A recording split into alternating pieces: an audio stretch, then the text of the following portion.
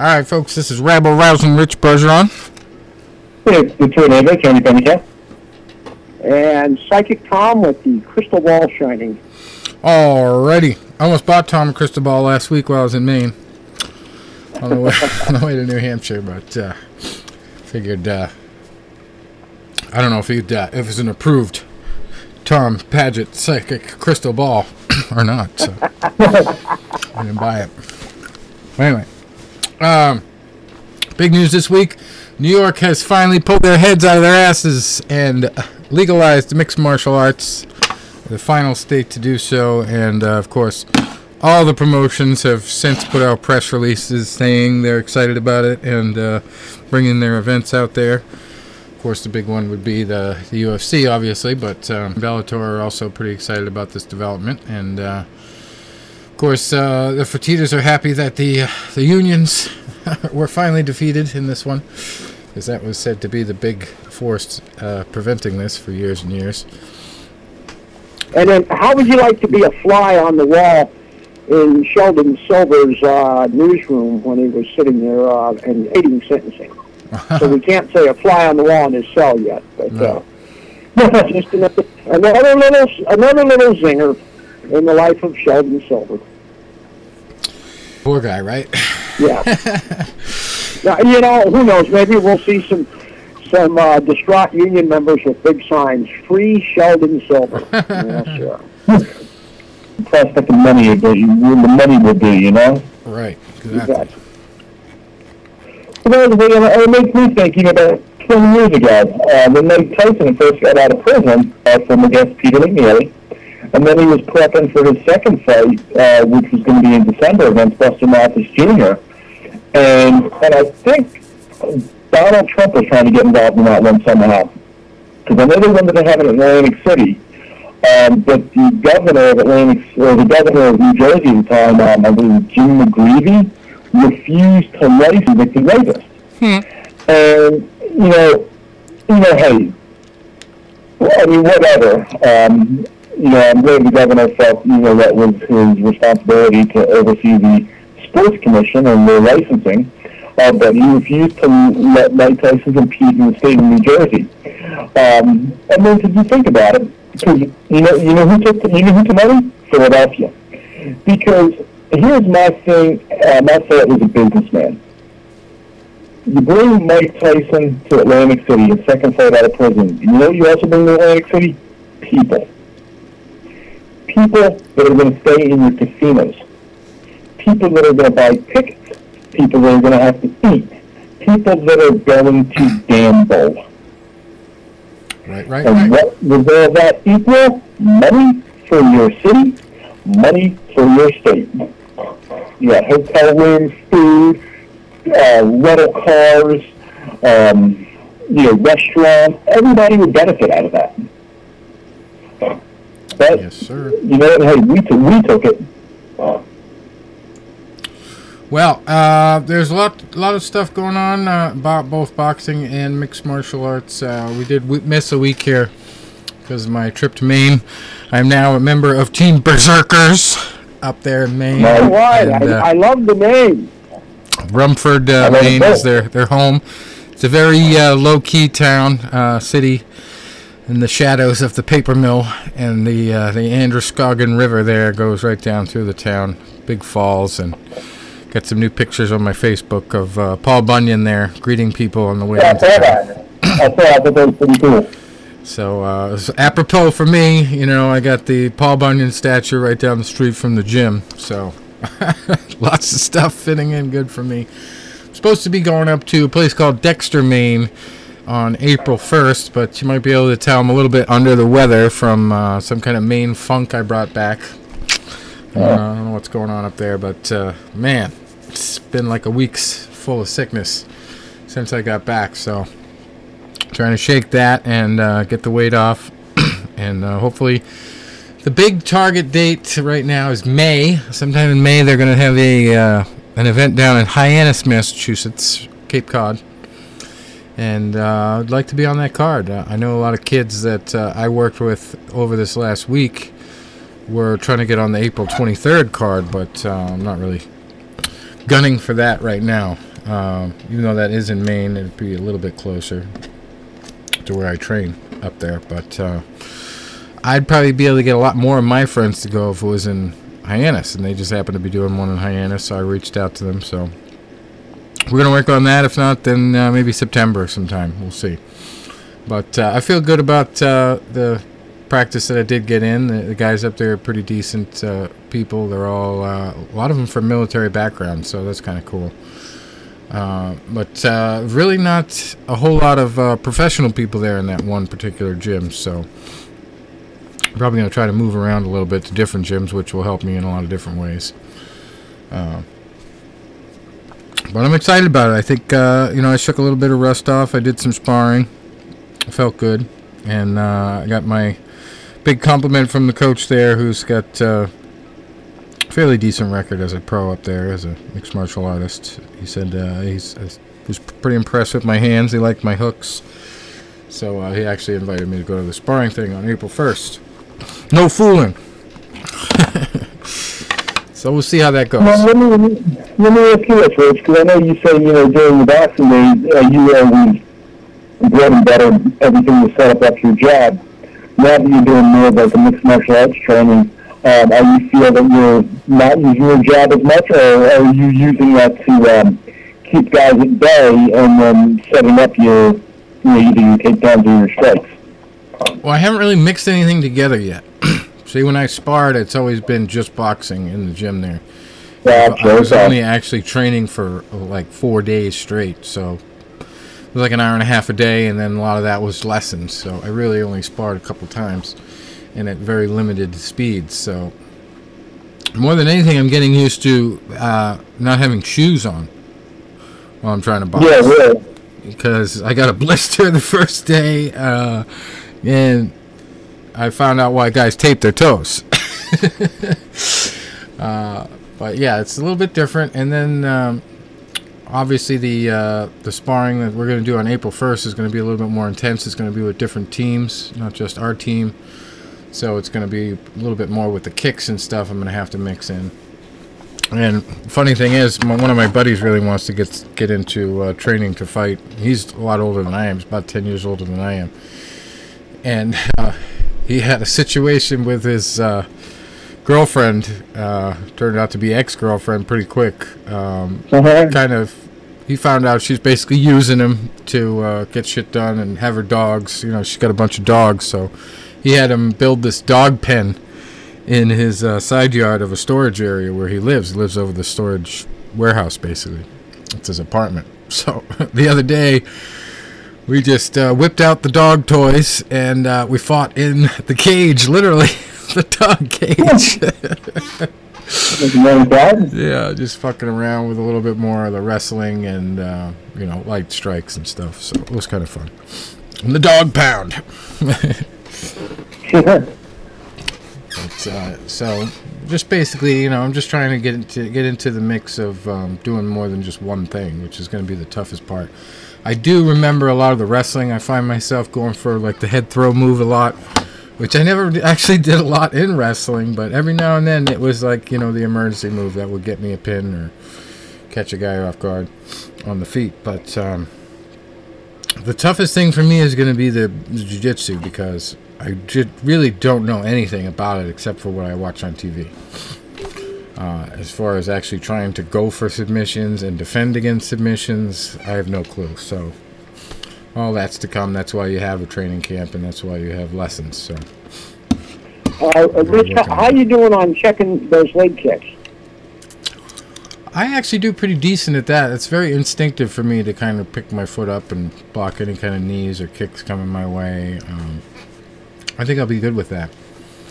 Yeah, that's a mistake a lot of traditional martial artists make, is they try to block those kicks with their hands, because in a lot of traditional tournaments, you don't get punched in the mouth.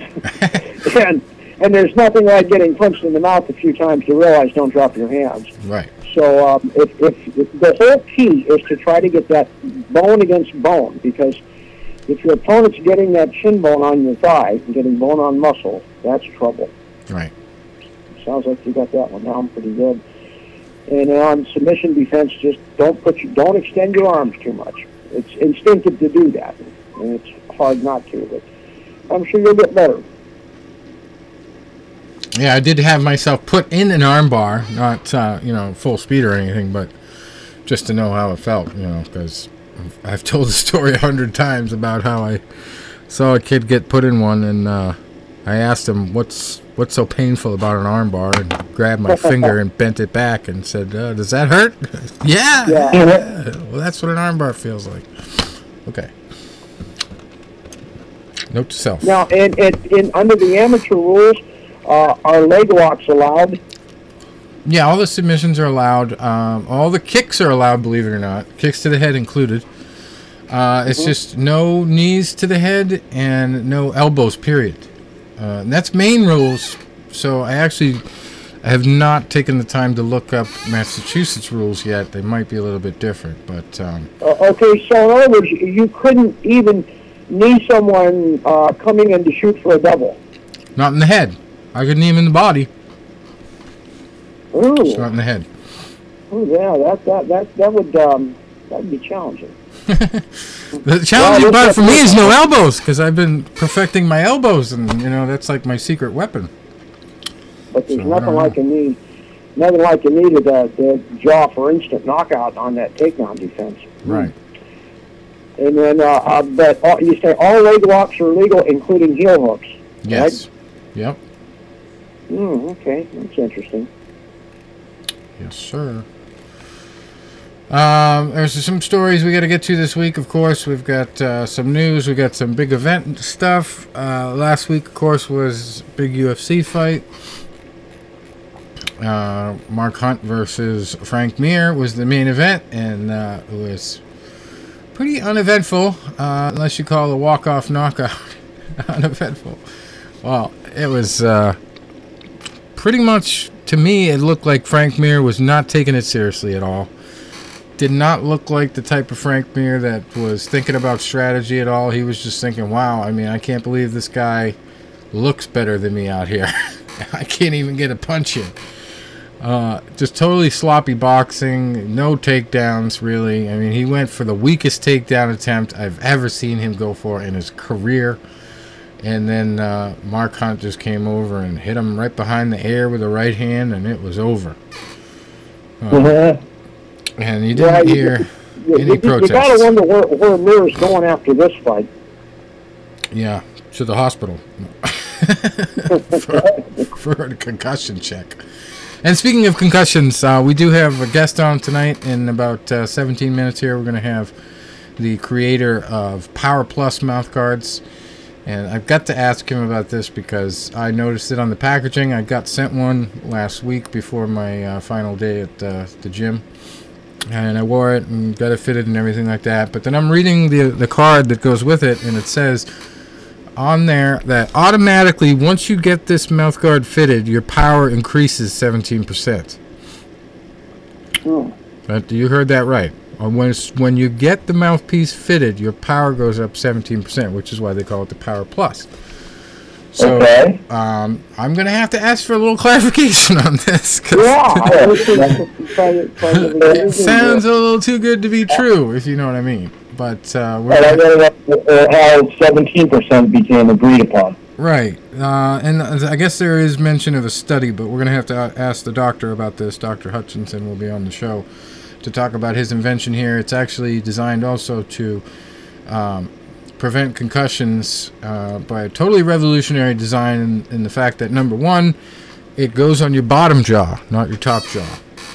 And number two, it's designed not so much to prevent your teeth from going through down your throat, but it's more to position your jaw in a way that will take the impact better. And that's what they call the PowerPlus position. And I do know the jaw is supposed to be the strongest muscle in your body. And if you think about it, like, you can't get a soda bottle top off, but if you clamp down your jaws on it, you'll get it off every time. So in some ways that makes sense, but this is a totally different mouthpiece. I've tried it. It's supposed to also help with communication. I don't know whether that so much of is the factor there, but I definitely did notice it puts your jaw in a different position. You have to, be conscious of that, get used to it a little bit. But otherwise it's just like any other mouthpiece, and you get used to wearing it. But it's definitely something unique, and we'll have to have Dr. Hutchinson explain a little bit more about it later. But before we get him on, I would like to chat briefly about Holly Holm. Has come out recently, and this is after I wrote my article. I don't know if Tony read it, but Tom, sure you read my FU to Dana White. Yeah. Open FU to Dana White, basically, just the way it sounds. I tried to keep it civil, as in, no F-bombs, literally, just, EFF instead of FUCK.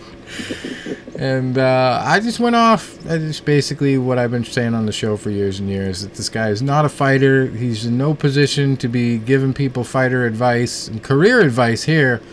And this is credit to Holly Holm. She didn't just let other people say, where the hell is this coming from, Dana White? Because you promoted this fight. You had every opportunity to make sure this fight didn't happen if you didn't want it to happen. And you're bitching about it because it happened now, and Misha won, and you don't want to give her the time of day. So I went off on him, and then I was so pleasantly surprised to read that Holly Holm went to bat for herself on this one.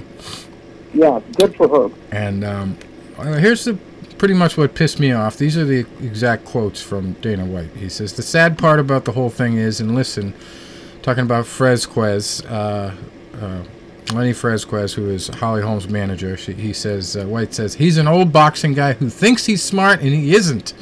The thing I feel bad about is I feel bad for Holly because I don't know if Holly really knows what she lost. I think she has so much faith in the people that surround her, she feels like, well, they've got me here. We had this meeting and Holly wasn't even in it. Holly, that's your life. You should be in that meeting. Don't leave it to this guy. Oh, my God." And he also added, "Listen, Holly made a lot of money. Holly made a lot of money. She accomplished great things. She beat Ronda Rousey, but it could have been so much bigger for her. The sad part is I don't think she even knows." So, okay, but the question is very simple. What the hell did she do wrong? Exactly. She defended her belt against a worthy contender who was on a 5-fight win streak. She didn't wait. What am I missing? She didn't wait for Ronda Rousey. That's Dana's beef. He wanted her to wait for Ronda Rousey. He thought that maybe she would be more recovered from the first fight, maybe that she would be in a better position to win the rematch than going up against a completely different fighter. And basically, his point is that Fresquez shouldn't have been in there by himself. Holly should have been sitting right next to him. But if she is entrusting him and believes that he's going to do right by her, why does she need to be there? Her job is to go train. So he's implying that she's just a complete airhead. Yeah, basically, like she doesn't know how to run her own career. That she is powerless. I'm not getting it. Furthermore, hell could freeze over before Ronda comes back, if she comes back. Right, and her exact words in response to White were, "All that is false," she said. "I've always said I wanted to fight, and there still has been no sure time that Ronda's going to be back. So they said there's all this money coming in for that fight, but what if that fight doesn't even happen? Then what are you waiting for? Nothing. You only make money off that fight if it's actually going to happen, and I don't know what's going to happen. Number one, I don't fight for money. I only fight because I'm passionate about it. And so if we don't know if she'd be back right away, we thought, well, let's get another fight going." So that's... And you have to wonder how Misha feels about that. I mean, what a slap in the face to her. Exactly. Yeah. And it's... I think the number one motivation for White saying all this crap is that he is so pissed off that now he has to deal with Misha Tate on a professional level. He was getting ready to throw her out of the UFC if she lost this fight, I think. And her fans would have been pissed, but hey, that's what you get for talking smack about me and, acting like I don't give you enough respect, even though I don't. That's what he's thinking, So she said, Holly said for her part also, I definitely said I wanted another fight. I said I wanted to fight sooner rather than later. So 100% that was me. That was my decision. They've never even ever made me take a fight without my blessing. Nobody in my camp has ever told me to do something one way or the other. It doesn't matter. That's something I said I wanted to do. I wanted to fight. And that's perfect because right there in the middle of my article, I basically made the point, hey, Dana, if you were a fighter, you would know. That's what fighters do. That's what they want to do. They want to fight. So it's perfect that she came out there. That's what I wanted to do. I wanted to fight. And, of course, she's looking at it as, you're not only disrespecting me, but you're disrespecting my representative. He's looking out for my best interests, so, Dana White goes out there and puts him down for things that he's working hard for to help her. She said she wanted to fight, and that's the bottom line. She says, for me, I don't really care what people say about me, but I do care when people are negative about the people around who I love and who support me. So, yeah, it's frustrating because it was something that I wanted, and it's something I wanted, and it's something that Frezquez pushed for. He said, Holly wants to fight. That wasn't him saying that. That was me. He was speaking on my behalf. So I don't like when people think he's pushing me to do things against my will. That was my wish. That was what I wanted. So, fuck you, Dana White. You don't know what I want. So yeah, F you, Dana White. It's a big article, and I even linked to his mother's interview that we did, who confirmed for us all that Dana has never had a competitive fight of his own. Not one single fight. And I also linked to the audio of Dana at that apropos time during the Ultimate Fighter taping when he said, oh, you might as well have me in your corner or somebody else who knows nothing. So it was perfect. It was perfect for this article. But it's just one of those things where, here it is. The UFC is they got two big new stories, new directions to go because they've had things go not the way they expected. And instead of embracing that and saying, okay, this is the best job in the world that I have here, Dana White has to go and bitch and moan about it. And act like, oh, we should have done it another way, so this never happened. No, you got to take what you're given and deal with your champions and the guy who won the other fight, the main event.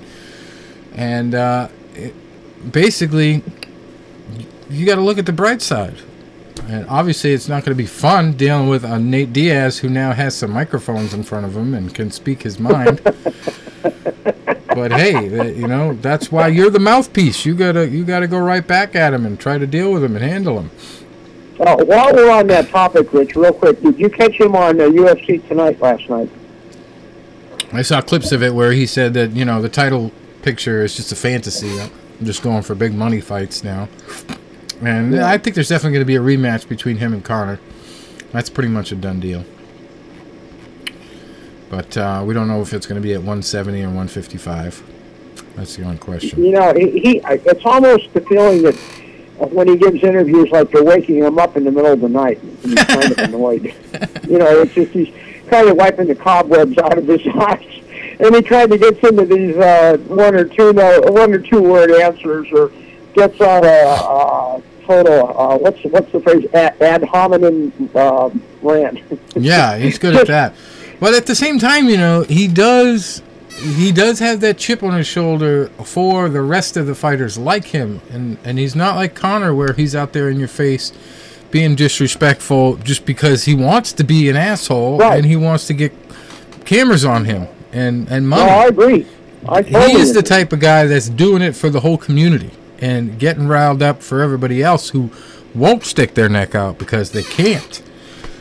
So that's what I like about this development, is because Dana White now has his match. Not only does Conor McGregor have his match, but Dana White now has to deal with this guy head on. And he doesn't like to when Nate is on an equal footing. It was easy before when he could just laugh Nate off and say, well, he's going to get his ass kicked his next two fights and I can just throw him out.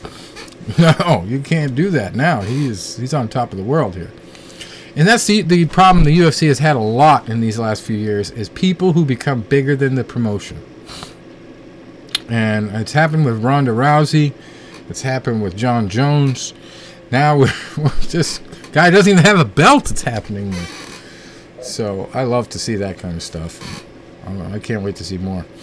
Another story we didn't get to talk about last couple weeks, even though it's been in the news, is Chris Lieben getting the bad news that he cannot compete in Bellator because his heart is all messed up. They had to do 4 EKGs to believe it, but apparently his part of his heart is only operating at 18%. And all the doctors cannot believe it because he's doing all the physical stuff fine. He feels like he's in the best shape of his life. He's practicing like nothing's wrong. But, he should be having problems going up steps. Somehow he's adapted to it, I guess. But his basic theory here is that it had a lot to do with his drug abuse and alcohol abuse. So he's not medically cleared. He's lost his license. No, he's not going to be able to compete. But the good news is he did just come out with a book about his experience in mixed martial arts and life and all that. And, judging from the way he fought in the cage, I would think his crazy life of doing painkillers and drugs and alcohol is just as adventurous, if not even more. But he's got a great story. Did he get into his prognosis? Is there any chance that he's going to recover? Not enough to fight, I don't think. But oh my God! I think that he can learn to live with it. But the most amazing thing that I got from this article was his description of getting off of Suboxone. And I haven't dealt with this drug myself. I know my cousin has had issues with OxyContins, and a former roommate of mine had a girlfriend who had prescriptions for Suboxones because she was trying to get off OxyContin. So I've loosely been familiar with it, but I never knew it was that bad to get off of once you're on it. And this is a pretty crazy part of the story.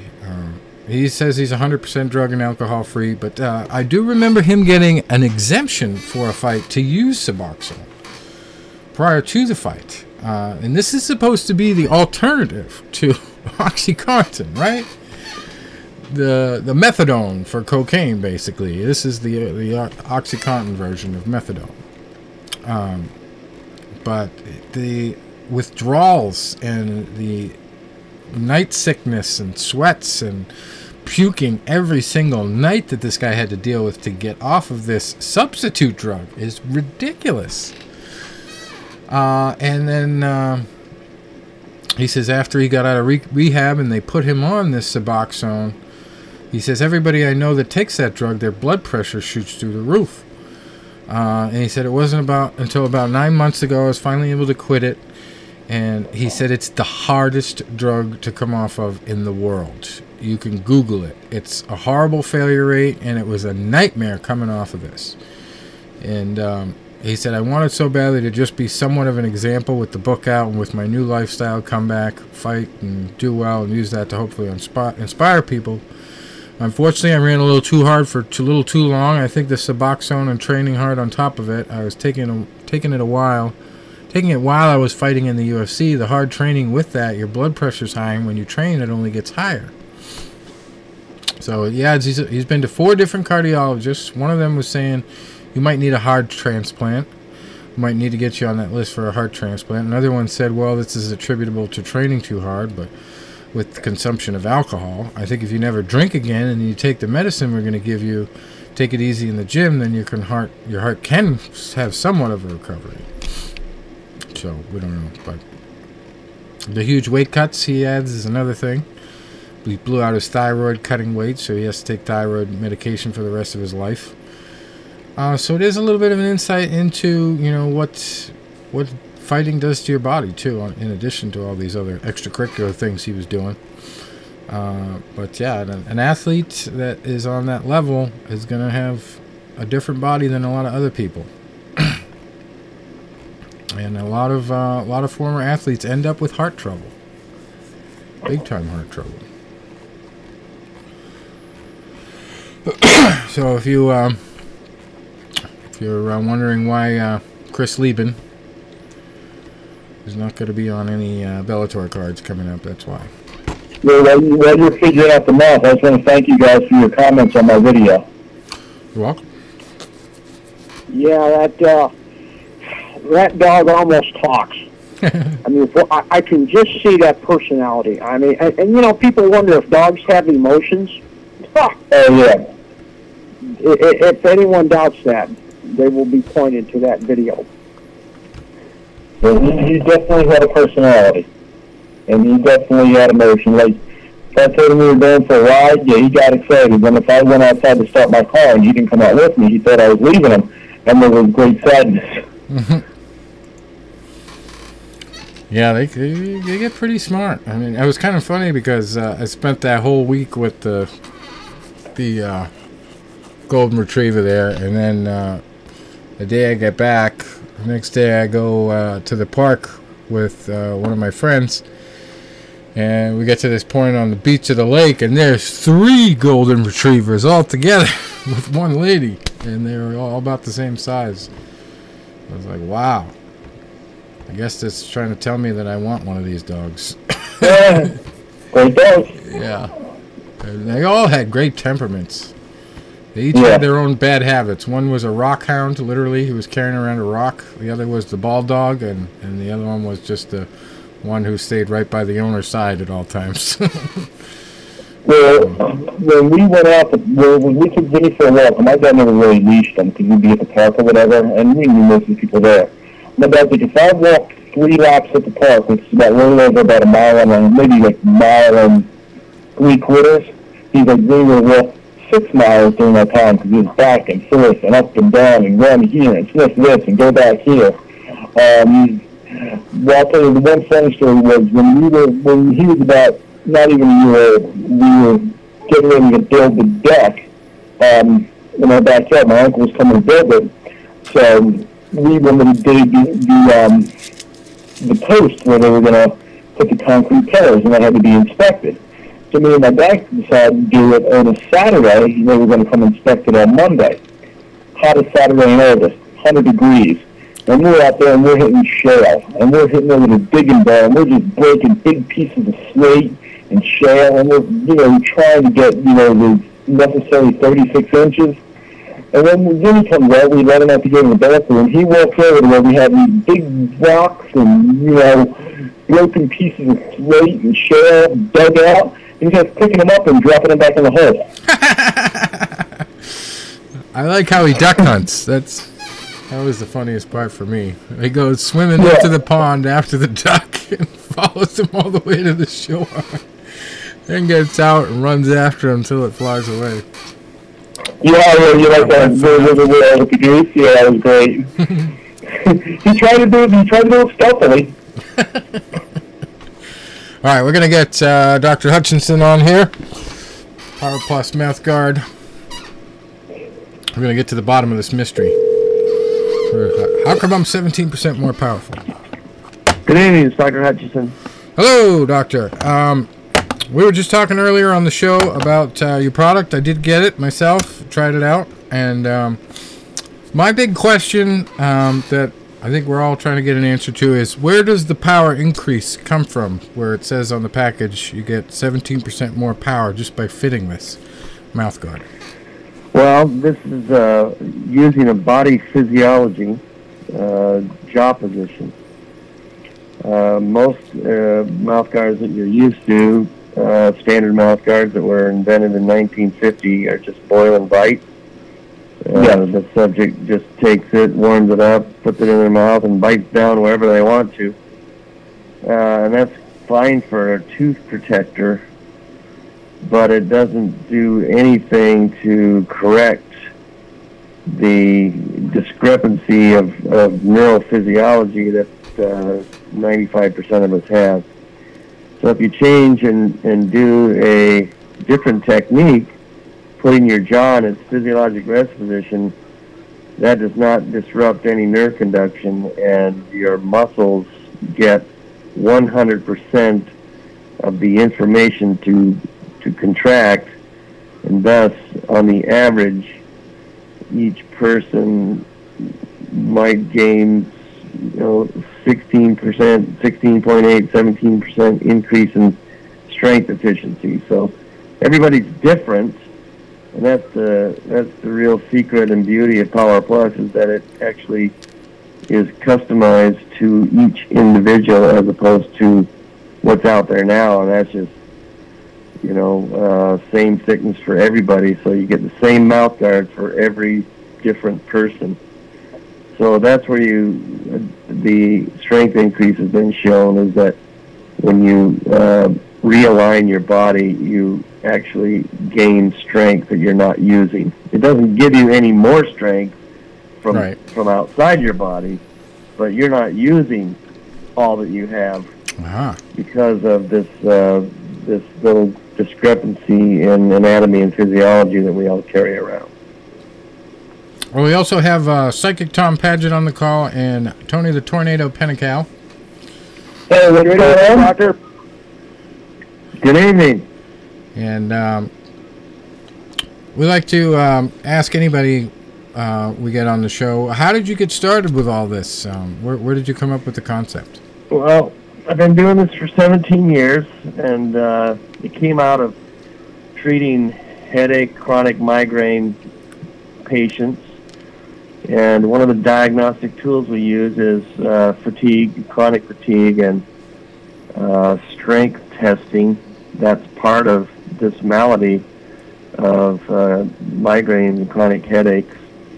So when you cure that by correcting the jaw position, the headaches not only go away, but the patients would report less fatigue, and they would say that they were stronger. And so I started to test that in a physical way and found that that was true, that physiologic jaw position did unleash extra strength that you had in your body that you didn't know about.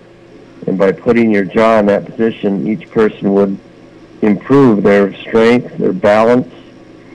Part of that comes from the balance. There was just a study that was published just recently showing increased oxygen intake with a lower physiologic positioning mouth guard. And so I think part of the strength increase in performance and balance comes from increased oxygen available to the brain and muscles. So that's part of this whole thing. But I continued to study it and found that it was predictable, and you could correlate physiologic jaw position with increase in strength and balance and thus performance. There's an added part of it that I didn't know until later on, and that's separating your joint into its passive rest position. Dissipates the forces from concussions out into your face and doesn't allow it to go from the brain. So we have a study that we've been doing the last 12 years and puts the concussion incidence at 0.026%, which is virtually zero. If you wear a mouth appliance that puts your jaw in its physiologic rest position, and PowerPlus is the only one that can do that. It's patented, and there's no other mouth guard on the planet that can legally put your jaw in its physiologic rest position. All right. Well, I have a secret weapon then. And now it's kind of like I don't want to tell everybody about it, even though I do want to help you, right? Well, yeah, see, now you're tracking with it. That's the truth. But, it's like anything else. As every day goes on, there's new discoveries being done about everything. And this is just one of them. And it's kind of interesting because, like I said, in 1950, the American Dental Association said you should be wearing a mouth guard in sports, and this is what it should be like. 65 years later, it's the same exact thing. Right. And we go around as a population and say that, mouth guards are perfect and they'll never be any better, and which is of course untrue, because now we have a mouth appliance that uses body physiology and makes everything better. It's kind of like when we used to ride horses, and now we drive cars. We don't ride horses anymore. So. Yeah, it's definitely a unique concept. I noticed the fitting is a little bit different. There's a lot more to it. You have to read up on it and do everything a little bit differently than the normal mouth guard process. But it yes, definitely... there's a little technique, but it's very easy to do. It's not difficult at all. Instead of physically biting, you just swallow, and that's involuntary action we all do 2,500 times a day is what puts your jaw in its physiologic jaw position. So you just do that, and then you go out and play, and everything's improved. Yeah, and the other thing is, I never used to do it too much when I boxed, but now that I'm coming back to mixed martial arts, I was encouraged at the first practice, when you wear your mouth guard, you should have it in all practice, not just for when you're sparring, so you can get used to it. And yours actually gives you a better reason to do that, because it's going to help your balance and your power, in addition to just... And one thing, too, that's really people find about wearing the PowerPlus is that since it's on the lower teeth, not the upper, it kind of rests underneath your tongue, and so you can talk normally and you breathe normally. There's no obstruction whatsoever, so you get maximum oxygen intake, and it's out of the way. So it's really the most comfortable mouth guard that you could possibly wear, because it's just sort of out of the way. Right. Now, have you done anything with any big-time athletes in combat sports at all, or are you trying to focus more on football-type stuff?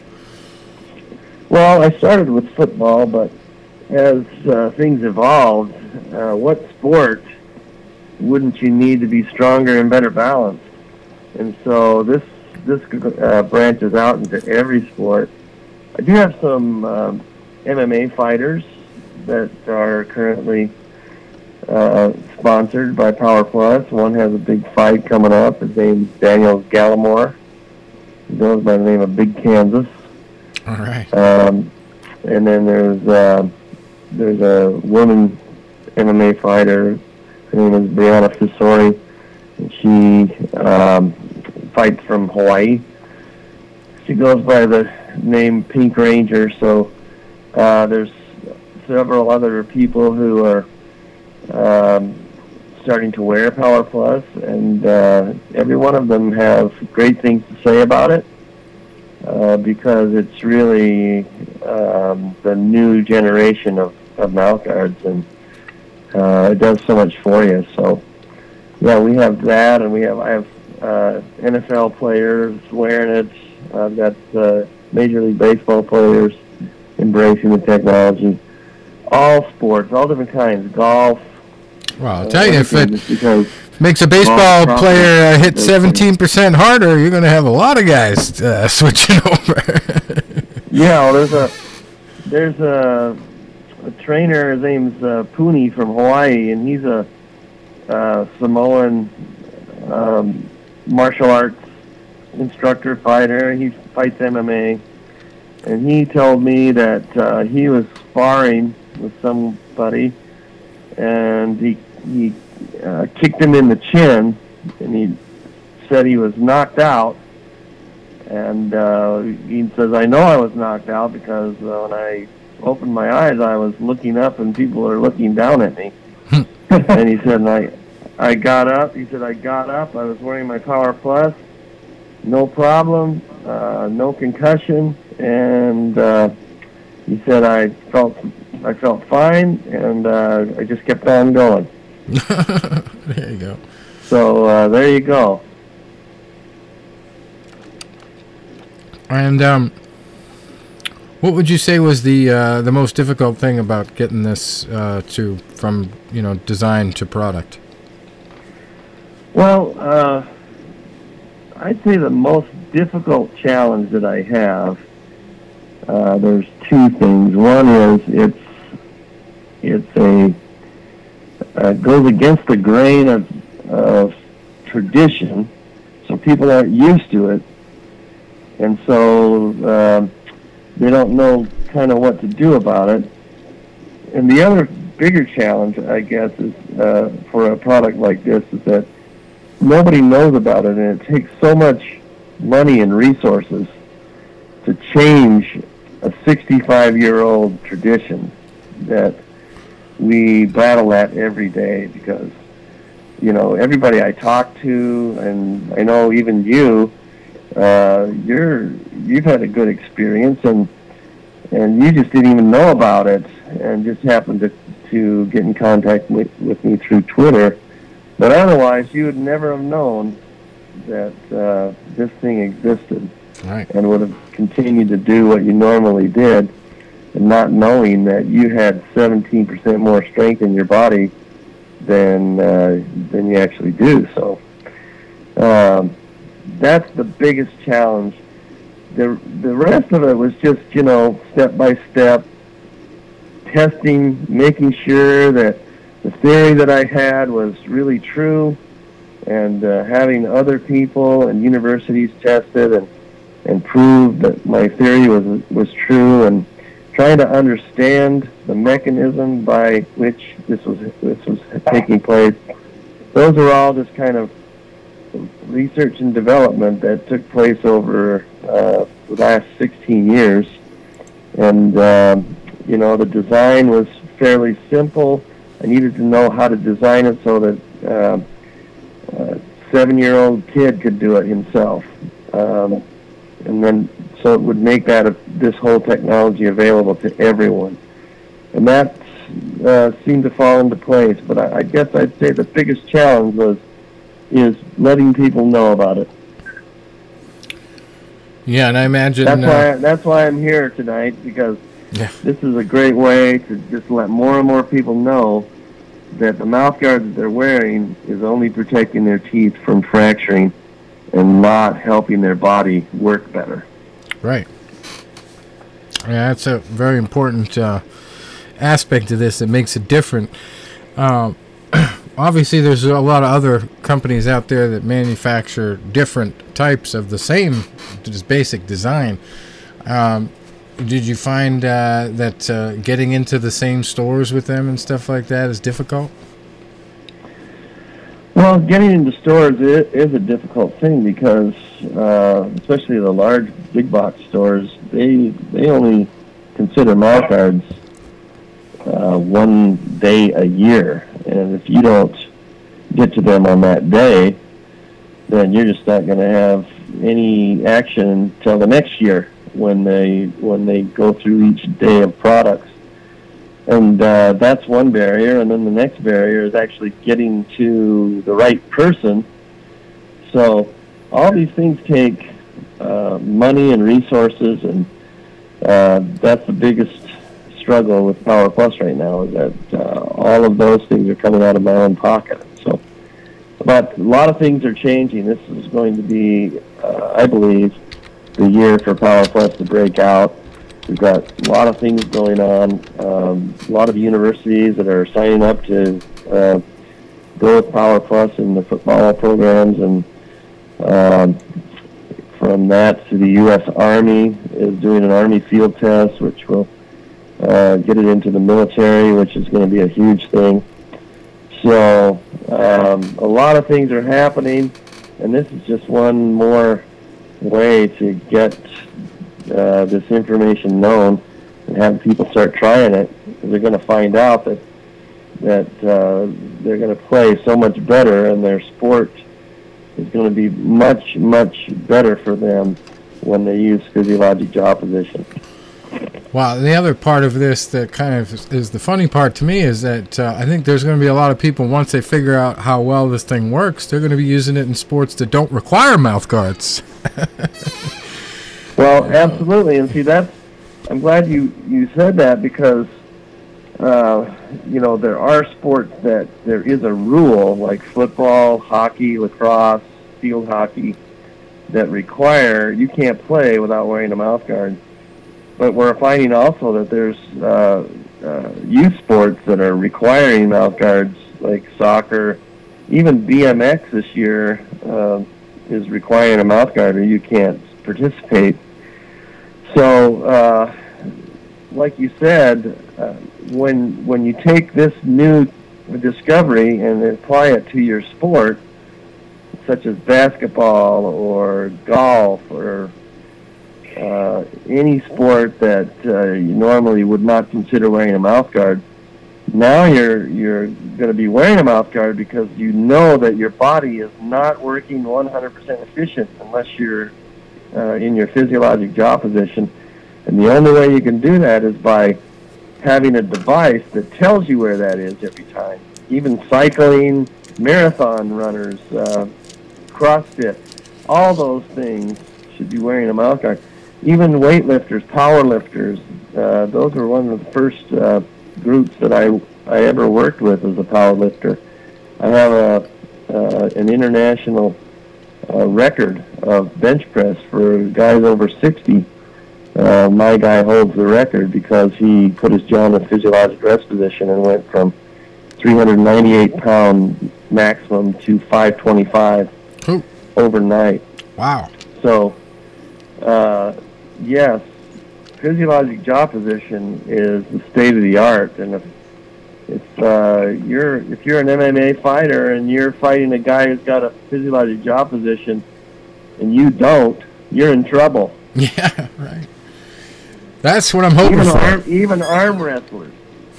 Those kinds of sports. Hey, if you don't have your 100% efficiency and the other guy does, you're going to get beat. So instead of performance-enhancing drugs, people can just use performance-enhancing mouth guards. Absolutely, and you won't be arrested. Yes, it won't have your results overturned. That's right. You won't lose all your medals. Like if Lance Armstrong had a mouth appliance that gave him extra strength, he wouldn't have been where he is now today. Right. Awesome stuff. And how can people find you online? Obviously, we found you on Twitter. You've got the website there. Is it PowerPlusMouthguard.com?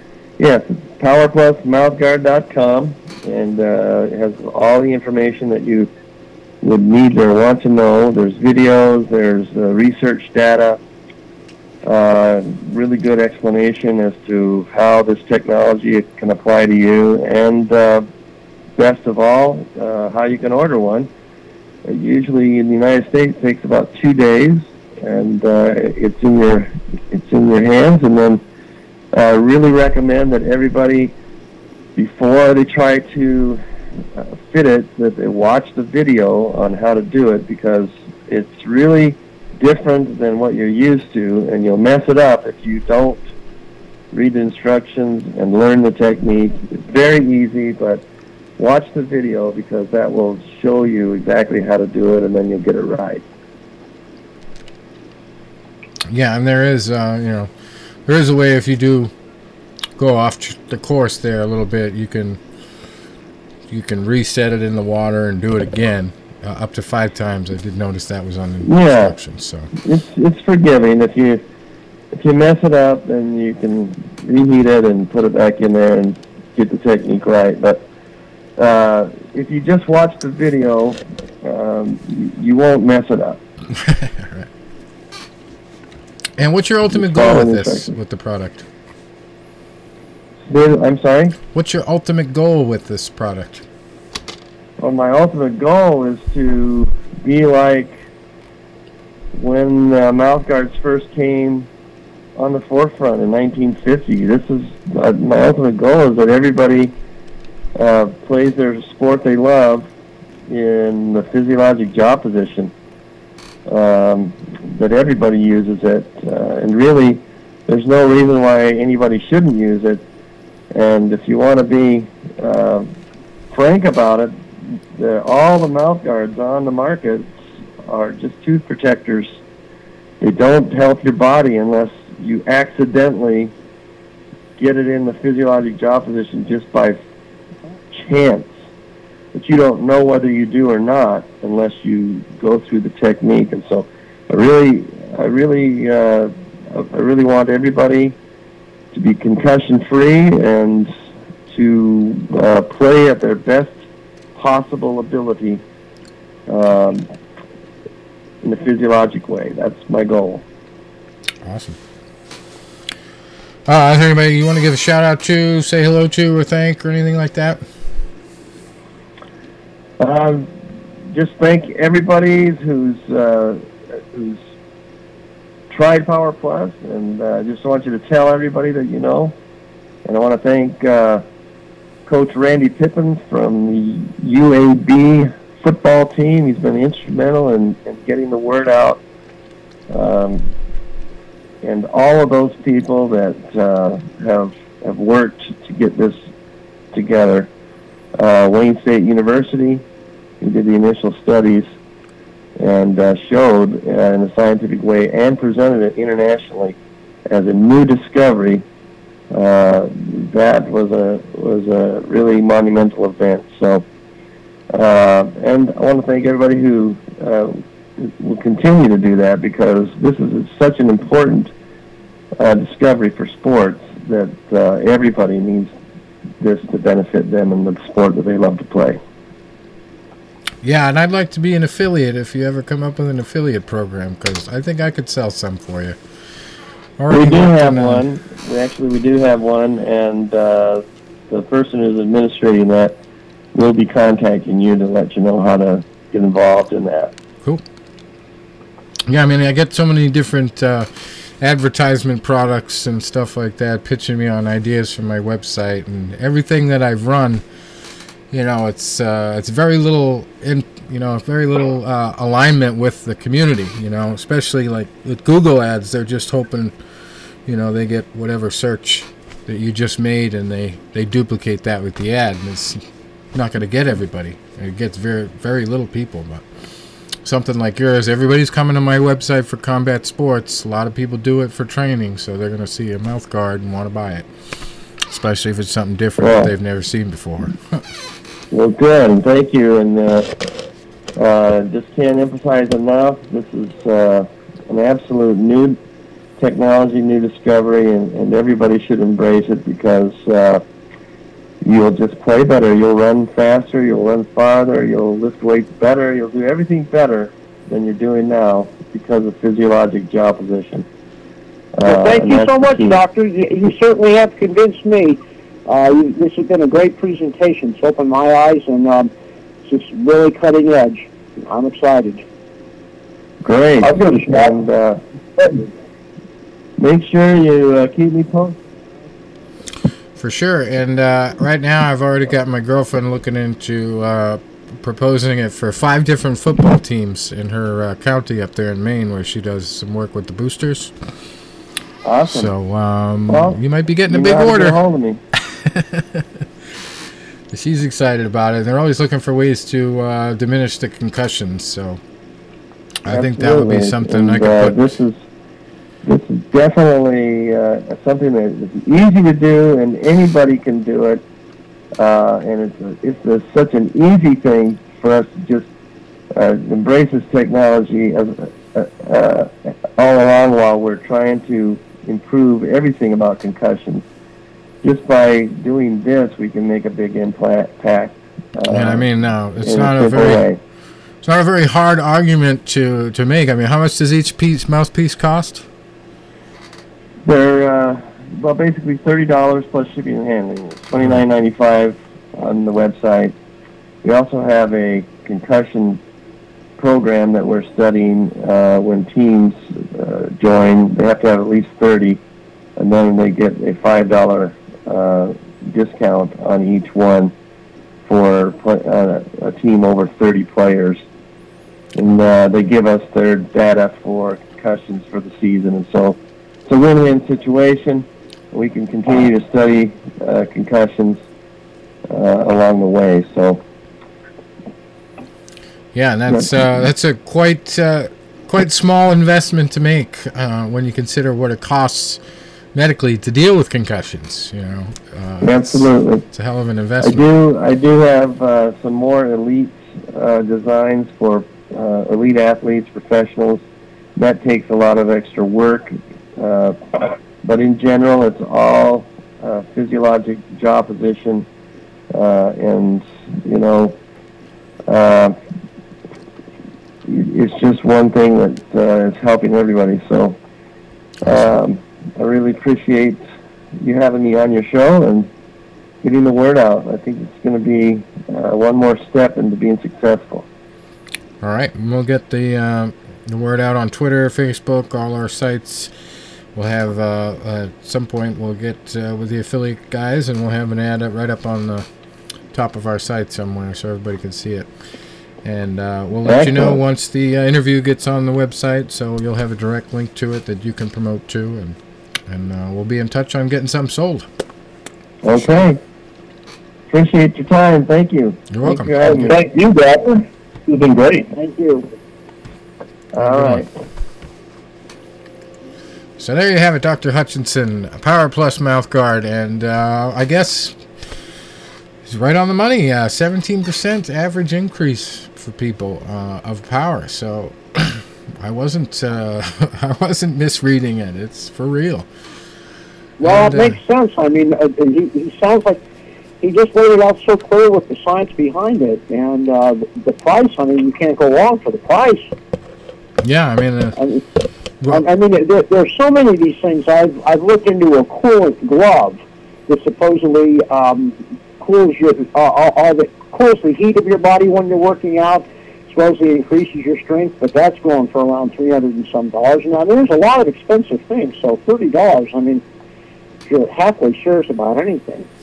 yeah, and the other thing that kind of made me say, "Oh, great," is he mentioned the powerlifter thing, and my girlfriend, who was gonna hook up the football teams with it up in Maine, she's got a couple sons who do powerlifting, and they were the ones that got her into the football program because they did football in high school. Now they're graduated and they're doing powerlifting. So got another couple clients there lined up for this guy. So I'm excited to really find out. And that's the number one sport where you could really find out. Does it really increase your power 17%? I mean, that's all you deal with is weight. So yeah, I'm excited to find out if that really works for him. We'll get him one and see it. But look for that on our blog. We'll definitely be writing about it. And I'll, maybe show a sparring session or something with me using it. I didn't really spar too hardcore with it when I was up in Maine, but at this event on April 1st, if I get out there, we'll have something about it. Better report by then. We got a couple other stories to deal with. We talked a little bit. We got a little bit on Nate Diaz before we came on the interview there, but another guy who has had a lot to say about Nate Diaz's paydays is Rory McDonald, who is about to be a free agent. Could end up being one of the next guys to go to Bellator. But he's pretty much said that he's happy for Nate, but he's seen a couple of his fight numbers before, and he was pissed. It's like, how is the guy making that kind of money? He says, I feel the same way about my fights, too. Sometimes I look at the numbers, and I'm like, what the fuck, man? How am I getting paid that? So when you hear something like that, it makes you happy for martial artists, because Diaz did make $500,000 for his win over McGregor. But before that, he made $15,000 to show and $15,000 to win for beating Gray Maynard. Then before that, it was $16,000 in a loss to Rafael Dos Anjos and $20,000 for beating Michael Johnson. And it had been rumored that he was given a large signing bonus to balance out the low fight purses, but McDonald's doesn't think that's enough. He says it's definitely becoming a main issue in our sport as far as the numbers, fight pay. Guys really want to see themselves get paid. They understand that this isn't forever, and there's no pension after this or anything like that. You've got to make your money while you're in it, so it's a hot topic now. Pretty interesting stuff. But I think he's very likely to go over to Bellator. don't think, once you start talking like that and getting the goat of the organization by criticizing them, you're going to go to the negotiating table with one foot out the door already. It's just how it goes in those situations, and they don't really like that themselves. The brass of the UFC, they've come out against guys like case in point, Brendan Schaub came out about the Reebok deal and started talking smack about the Reebok deal. Well, what does Dana White do? He comes right out and starts talking smack about Brandon Schaub, and Brandon Schaub will never fight in the UFC again, according to him, because he does not want to wear the Reebok gear. There you have it. But another guy, some boxing stories too. Former world champion Zab Judah in trouble again, suspended by Yeah, but I read that article. Nevada State Athletic Commission.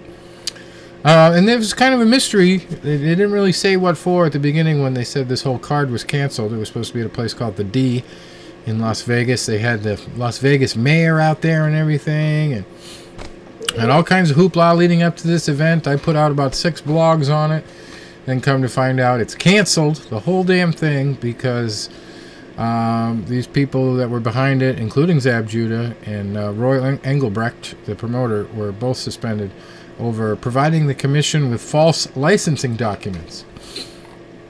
And of course, it's a personal issue because it all stems from apparently child support, which we know Antonio Tarver's been dealing with, our another former guest.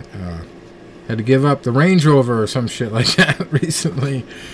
His mother was all pissed off. But yeah, he's not making a lot of money, and they're trying to get all kinds of child support from him.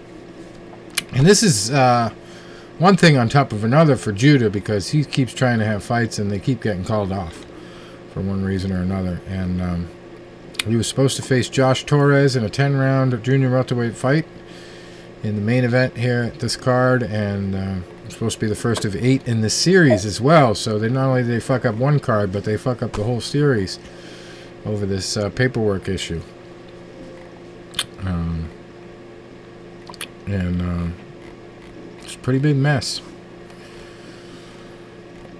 But there's obviously some kind of pending litigation, which is why they haven't come out and publicized the reasoning behind this, but it has come out that basically Zab Judah did not report that he owes child support. So, Super Deadbeat is his new nickname. No. Yeah. Embarrassing. Yeah, it's pretty bad. Another bad black eye for the sport happened in the heavyweight division over the weekend. Or not over the weekend, but over the last week when we didn't have our show. We had Australia's first heavyweight champion quickly became the first champion to be busted for drugs. Clenbuterol. I don't know if either of you guys have ever heard of that, but apparently it's supposed to be it's basically like an inhaler, I think. It's what's same shit that's in an inhaler. Yeah, that was kind of a big thing in the 90s. You don't hear about it too much anymore. And it came out. Yeah, I remember hearing something like Buterol, and I was like, yeah, isn't that like a nasal thing? Yeah, and it's is used, as it says in here in the article, clenbuterol is used as a metabolism booster as part of a fat burning process. Hey. So it's kind of like the steroid that the MMA guys keep getting popped for. That's supposed to be used in weight cutting cycles. I forget the name of it offhand, but I think it's what Cyborg, Chris Cyborg there got busted for. The last bust she had. But Brown has a right to request a B sample, but that's got to be done at his own expense. He had, this is Lucas Brown, by the way. I don't know if I mentioned the name of the fighter. He had a win over Ruslan Chagayev on March 6th. It was a 10-round victory, TKO, and obviously that's going to be put into question now. So we'll have to watch out for that, see if he gets cleared or not. Of course, he's denying it up and down. But I don't know how far he's going to get with that. As I mentioned, UFC Fight Night 85 happened over the weekend. We had Mark Hunt put on a great performance in front of the hometown fans there. And took out Frank Mir pretty handily in the main event. We had the co-main event. Neil Magny had quite the comeback against Hector Lombard. Neil Magny had a rough first round. Lombard used his power and strength to, keep him close enough to land good punches. And then in the second round, Neil started to find his range, use his reach, and it was a different fight all of a sudden. Hector actually should have, in many people's eyes, been called done in the second round, but they let it go to the third, and 46 seconds in, Neil was on top in a triangle choke with him mounted, and just raining punches on Hector, and that was it for the ref. But Steve, that referee was definitely not in the quick stoppage club. That's for sure. And I can sympathize with people who jump down the ref's throat, but I mean, we've had refs on the show before. We had one earlier this year, McDonald there. So, I mean, everybody's going to have a situation where they can say, well, ref didn't do the right thing there. But I thought if you watch this fight intently enough and you listen, if you're listening, you can hear the ref ask Hector to show him something. Yeah. Every single time you could think, all right, well, maybe he should stop it here, the ref is talking to him, and he's responding. So, in that case, I mean, you have to give it to the fighter. You have to give the warrior spirit a chance to have his comeback, because he didn't look woozy. I mean, he didn't have, obviously, a good look at his eyes the whole time because he was face down for a lot of it, but Hector is fighting back. He's trying to squirm out of it. He's putting his hands by his head the whole time that he's getting his head beat in. And Neil is not really throwing bombing punches either. Right. He's basically using his reach. So Magny really kept his cool in that first round. Yeah. I mean, he showed patience. He showed poise. Because the first round with Hector Lombard that's the Mike Tyson of MMA in that first round. And hasn't really had... hasn't had a really good run in the UFC. He's run up into some real hurdles. He's had some good fights. He's had some bad fights, but definitely not what a lot of people expected him to be. That's for damn sure. And Neil Magny wasn't expected to do that well against him, I don't think. And just totally dismantled him. The third round, it was over. And then you have the other situation where we talk about a lot. Maybe Hector needs the mouthpiece, right? Yeah. The power position. It's a lot of those situations with guys that are muscle bound. It's like not only does the reach get affected, but the gas. It's like Shane Carwin versus Brock Lesnar. Yep. You get all that activity in those muscles, the lactic acid builds up, and then you just become helpless. Kimbo Slice, perfect example. Against Dada, he could barely throw that feather right hand that knocked out Dada. Those big muscular arms get very heavy. Yeah, so it's one thing for wrestling when it's fake, but when this is for real, and you go out there and you're trying to beat another guy. Neil doesn't look very strong. He's tall and wiry, but he's got that fast twitch muscle that is much different than the muscle that's there for bulk and looks, which is what Hector really has. His arms are just really too big for his body, too. I mean, proportionate wise. I mean, the guy is 5 foot nothing. He's got arms like a giant. So, I don't think it's a good idea to walk around like that as a fighter. But I don't know what you can do about that once you've already got that kind of body. You can't really go back, right? You can't really change that too much. But anyway, Hector might have to change his game or his workout routine or something to fix that issue. Stop himself from gassing. Well, and then maybe he could slow the pace down, but a lot of times the fighter's DNA is what it is. Right. And a lot of those guys that just charge out like that, if he would change his style too much, he may not be as effective. The best example of a boxer that could do that was George Foreman. Huh. If you remember his second career compared to his first career, he had learned patience, and that served him quite well. But in his early days, there was just no holding back anything. Right. We also had Jake Matthews win a pretty exciting third round victory there over Johnny Case. Came in with a rear naked choke with just 15 seconds left in the fight. Got the win there. These are the ones I fell asleep for, of course. Daniel Kelly also beating Antonio Carlos Jr. in the third round, 136 in. That was a TKO. Well, you talk about a comeback there. Yeah. Whew. I read about it, but I didn't watch that one. Oh, yeah, you really missed it because the skill level was just, in the first round, the Brazilian fighter was doing pretty much what he wanted to do, but Kelly hung in there. And Kelly's stand-up was certainly not textbook, but it was effective, and it was just sheer toughness. And we had, I did see Steve Bossy knock out James Tahuna, much to the dismay of the crowd who was there for Tahuna. There's a beautiful knockout punch there in the first round. Just short of a minute in, 52 seconds. It's a pretty nice punch there. And then Beck Rawlings had a unanimous decision win over Sohee Ham in a very sloppy fight from what I saw. But, you know, Beck was able to use her tools a little bit better than Ham. And Ham just really didn't have a lot of power.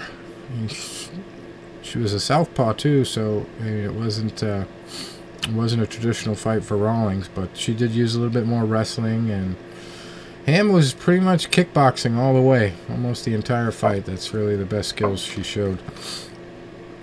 But it was an entertaining opener. Then we had Alan Jouban knocked out Brendan O'Reilly with some elbows and punches in the first round. 2:15 in, that fight ended.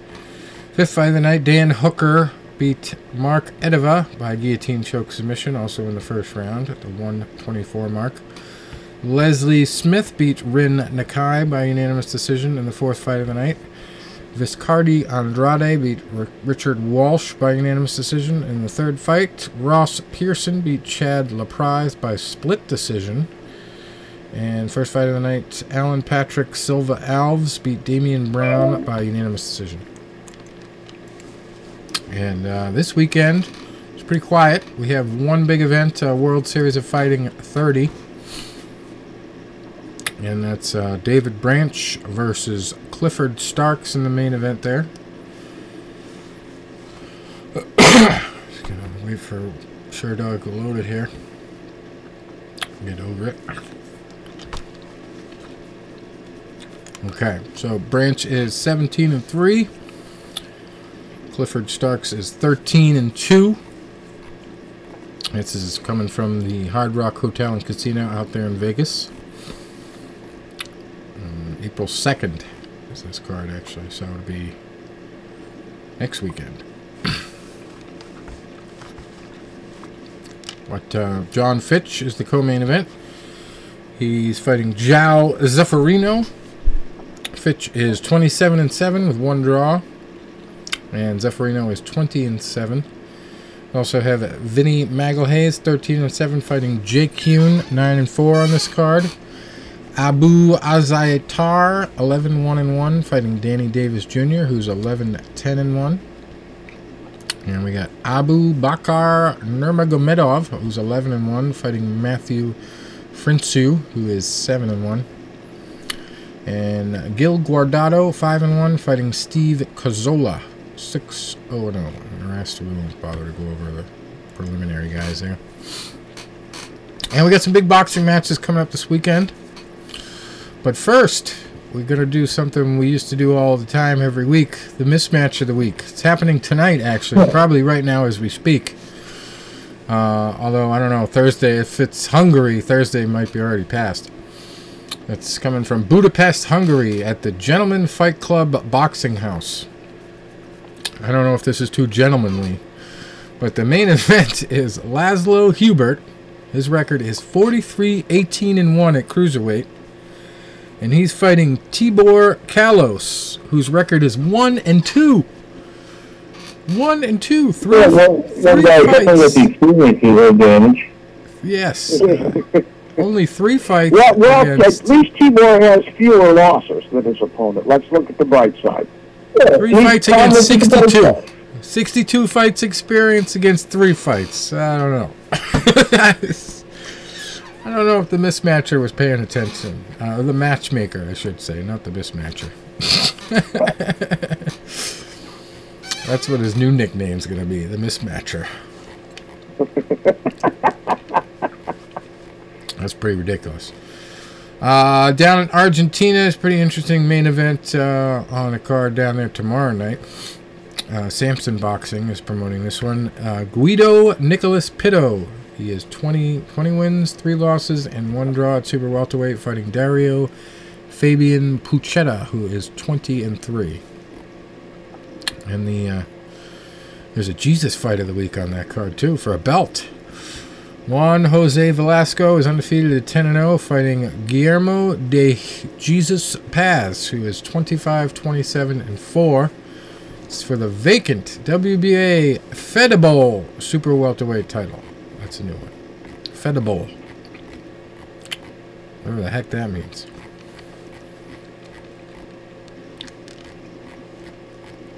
So, by the way, too, instead of Florida next year, Tony, you're going to go to Cuba, you think? You never know with me. I kind of like Florida. They know me there. Cuba getting a lot of attention lately. If Dr. Thompson's going with me, I might get on to Cuba. Also, on Friday, we got some Showbox stuff going on. We got Regis Prograis at super lightweight fighting Aaron Herrera on Showtime from Buffalo Run Casino in Miami, not Florida, Oklahoma. Miami, Oklahoma. That's the super lightweight fight. Herrera's 29-4-1. Prograis is 16-0. We also got Willie Nelson, not that Willie Nelson, the other one. He is 24-2-1, fighting Jonathan Batista, who's 15-8 at super welterweight. And we got 2 undefeated fighters going at it at welterweight. Ivan Golub is 10-0. Marlon Aguas is 9-0. And if you're wondering, One thing I would say about Willie Nelson, he would be the perfect fighter to fight in the other guy's hometown. That way, before every fight, he could say he's on the road again. there you go. Another fight between undefeated guys on this card at super lightweight is for a title, the vacant WBC United States super lightweight title. It's Ivan Baranchik, 9-0, fighting Nicholas Givehand, who is 16-0-1. And interesting angle on this next fight, Justin DeLoach at super welterweight. He's 13-1. Will be fighting Dylan Cook, who's undefeated at 16-0. But DeLoach has somebody very interesting in his corner. Somebody we've had on the show, Paul Williams Jr. All right. And Paul is wheelchair bound these days, but he's getting back into coaching, so he can help Justin DeLoach. And it's been a big story in the news this week that Paul is coming back into boxing in this capacity. So we'll see how he does. We'll be rooting for Justin on this card. And then we've got Oscar De La Hoya Golden Boy Promotions card coming up tomorrow from California. The main event there is Antonio Orozco, 23-0 at welterweight, fighting Miguel Acosta, who's 29-8-2. And speaking of Cuba, we got Fidel on this card too. Andrew Cancio, 16-3-2 at super featherweight, will be fighting Hugo Fidel Cazares, who is 48-2, 40 wins, 8 losses, 2 draws. So experience versus youth maybe on that one. Then we've got Keandre Gibson, 14-0-1 at welterweight, fighting Jeremy Bryan, who's 17-6. And then we go to Saturday's big fights.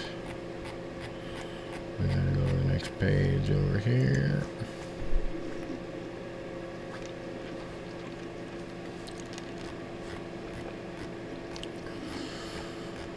Give me 1 minute. We'll get to the big Saturday fights.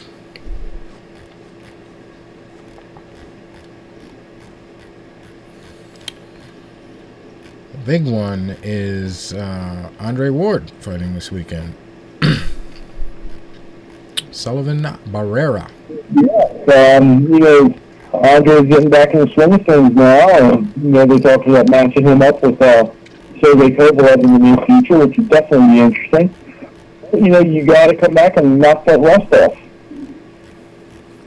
And Barrera is undefeated at 17-0. But this is light heavyweight, and Andre Ward is still a little bit new to that weight class. So we'll see how that goes for him. It's the main event there on HBO. It's going to be Saturday night from the Oracle Arena out there in Oakland, California. And it's promoted by Rock Nation as Andre Ward's people. So Jay-Z and Beyonce will be there probably. But Joseph Diaz is in the co-main event against Jason Velez for the NABF featherweight title. There's only one defeat among the two of them. Joseph is 19-0. Velez is 23-1-1. And we got a hooker fighting too. Maurice Hooker. 19-0-2 at super lightweight, fighting Wilfredo Buelves, who is 17-5-0. And talk about experience versus youth. How about this one? Daniel Franco coming in at 12-0-3 at featherweight, fighting German Mraz, who is 52-37-1. So almost 100 fights right there. 90 fights. Pretty crazy. And there are a couple fights worth mentioning going on in the UK. Kell Brook is in action, among some other fighters we'll get to in 1 second here. Here we go. Yep, Kell Brook is the main event in Sheffield, Yorkshire. Promoted by Eddie Hearn. He's fighting the busier guy, Kevin Bizier, 25-2. Kell is 35-0 at welterweight. This is for the IBF World Welterweight title. Co-main event is Luke Campbell, 12-1 at lightweight, fighting Gary Sykes, who's 28-4, for the vacant Commonwealth British Empire lightweight title. And we got heavyweights David Allen, 8-0-1, fighting Jason Gavern, who is 27-20-4. And another card over in the United Kingdom from Wembley Arena in London. Nick Blackwell fighting Chris Eubank Jr. at middleweight for the BBB of C British middleweight title. And Nick is 19-3-1. Eubank Jr. is 21-1. And then we've got Tyson's brother, Huey Fury at heavyweight, 18-0. He's fighting Dominic Gwynn, who is 35-10-1. Wow, man! I remember seeing Dominic Gwynn fight down in Atlantic City like 13 years ago. On the Dottie Wood 30 undercard. All right. He's been around. That's pretty much it for the big boxing matches. We're right here at 10 o'clock. Last week, I didn't get a chance to go down to the fights in Philadelphia. And it was a good thing, because people talk about, boxing's dying, it's a dying sport, nobody watches it anymore. They had a local card in Philadelphia last week. WrestlePlus Promotions, Hall of Famer, along with Baron Boxing, Brittany Rogers, and Jesse Hart from Philadelphia. He fought on the Mayweather-Pacquiao undercard last year, undefeated, getting ranked, possibly in the line for a world title shot.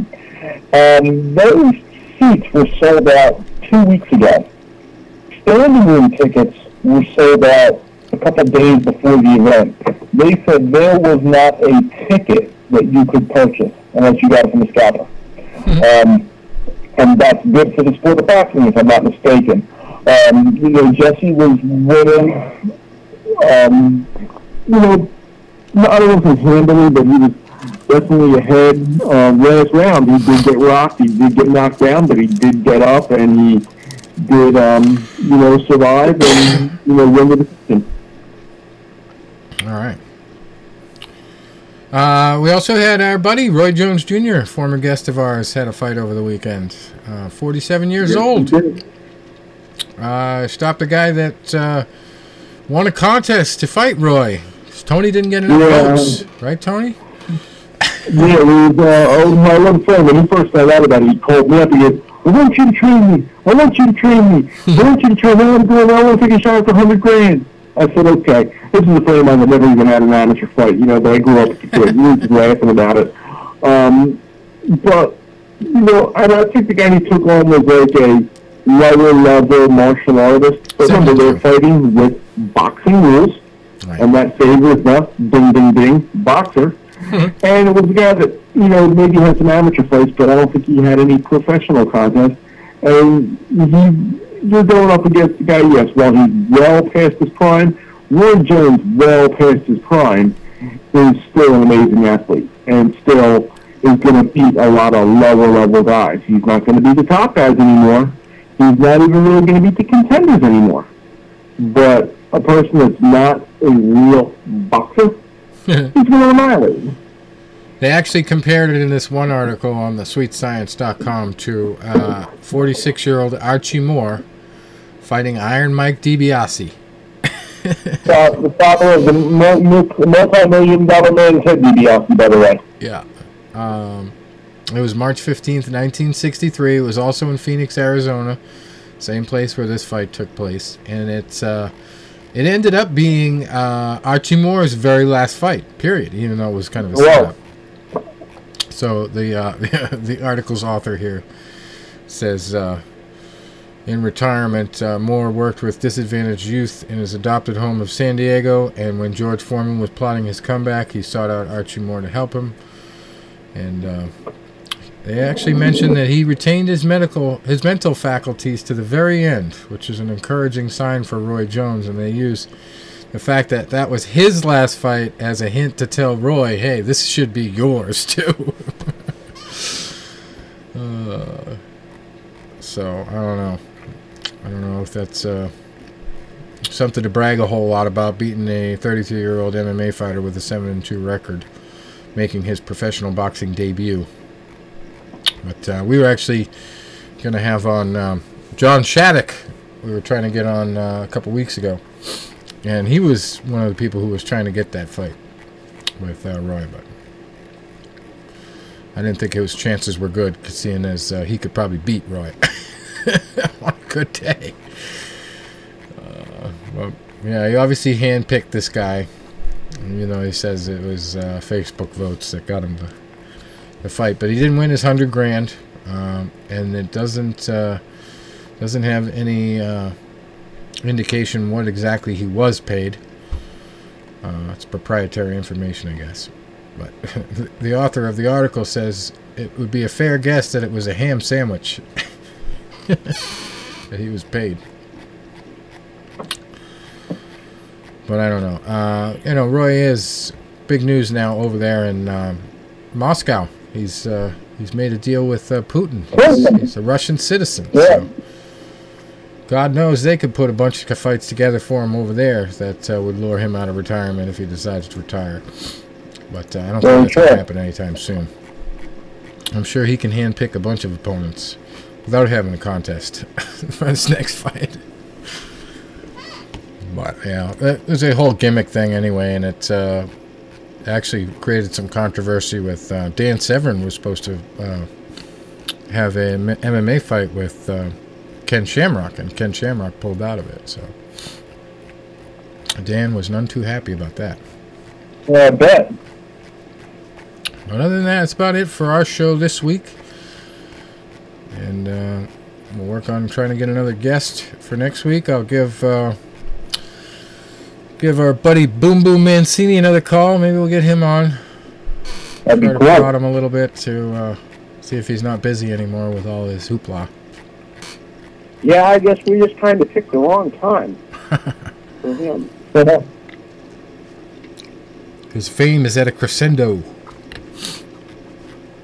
But, yeah, we'll try him a couple more times. I never tried the office number either, so maybe I'll catch him off guard and get him at the office.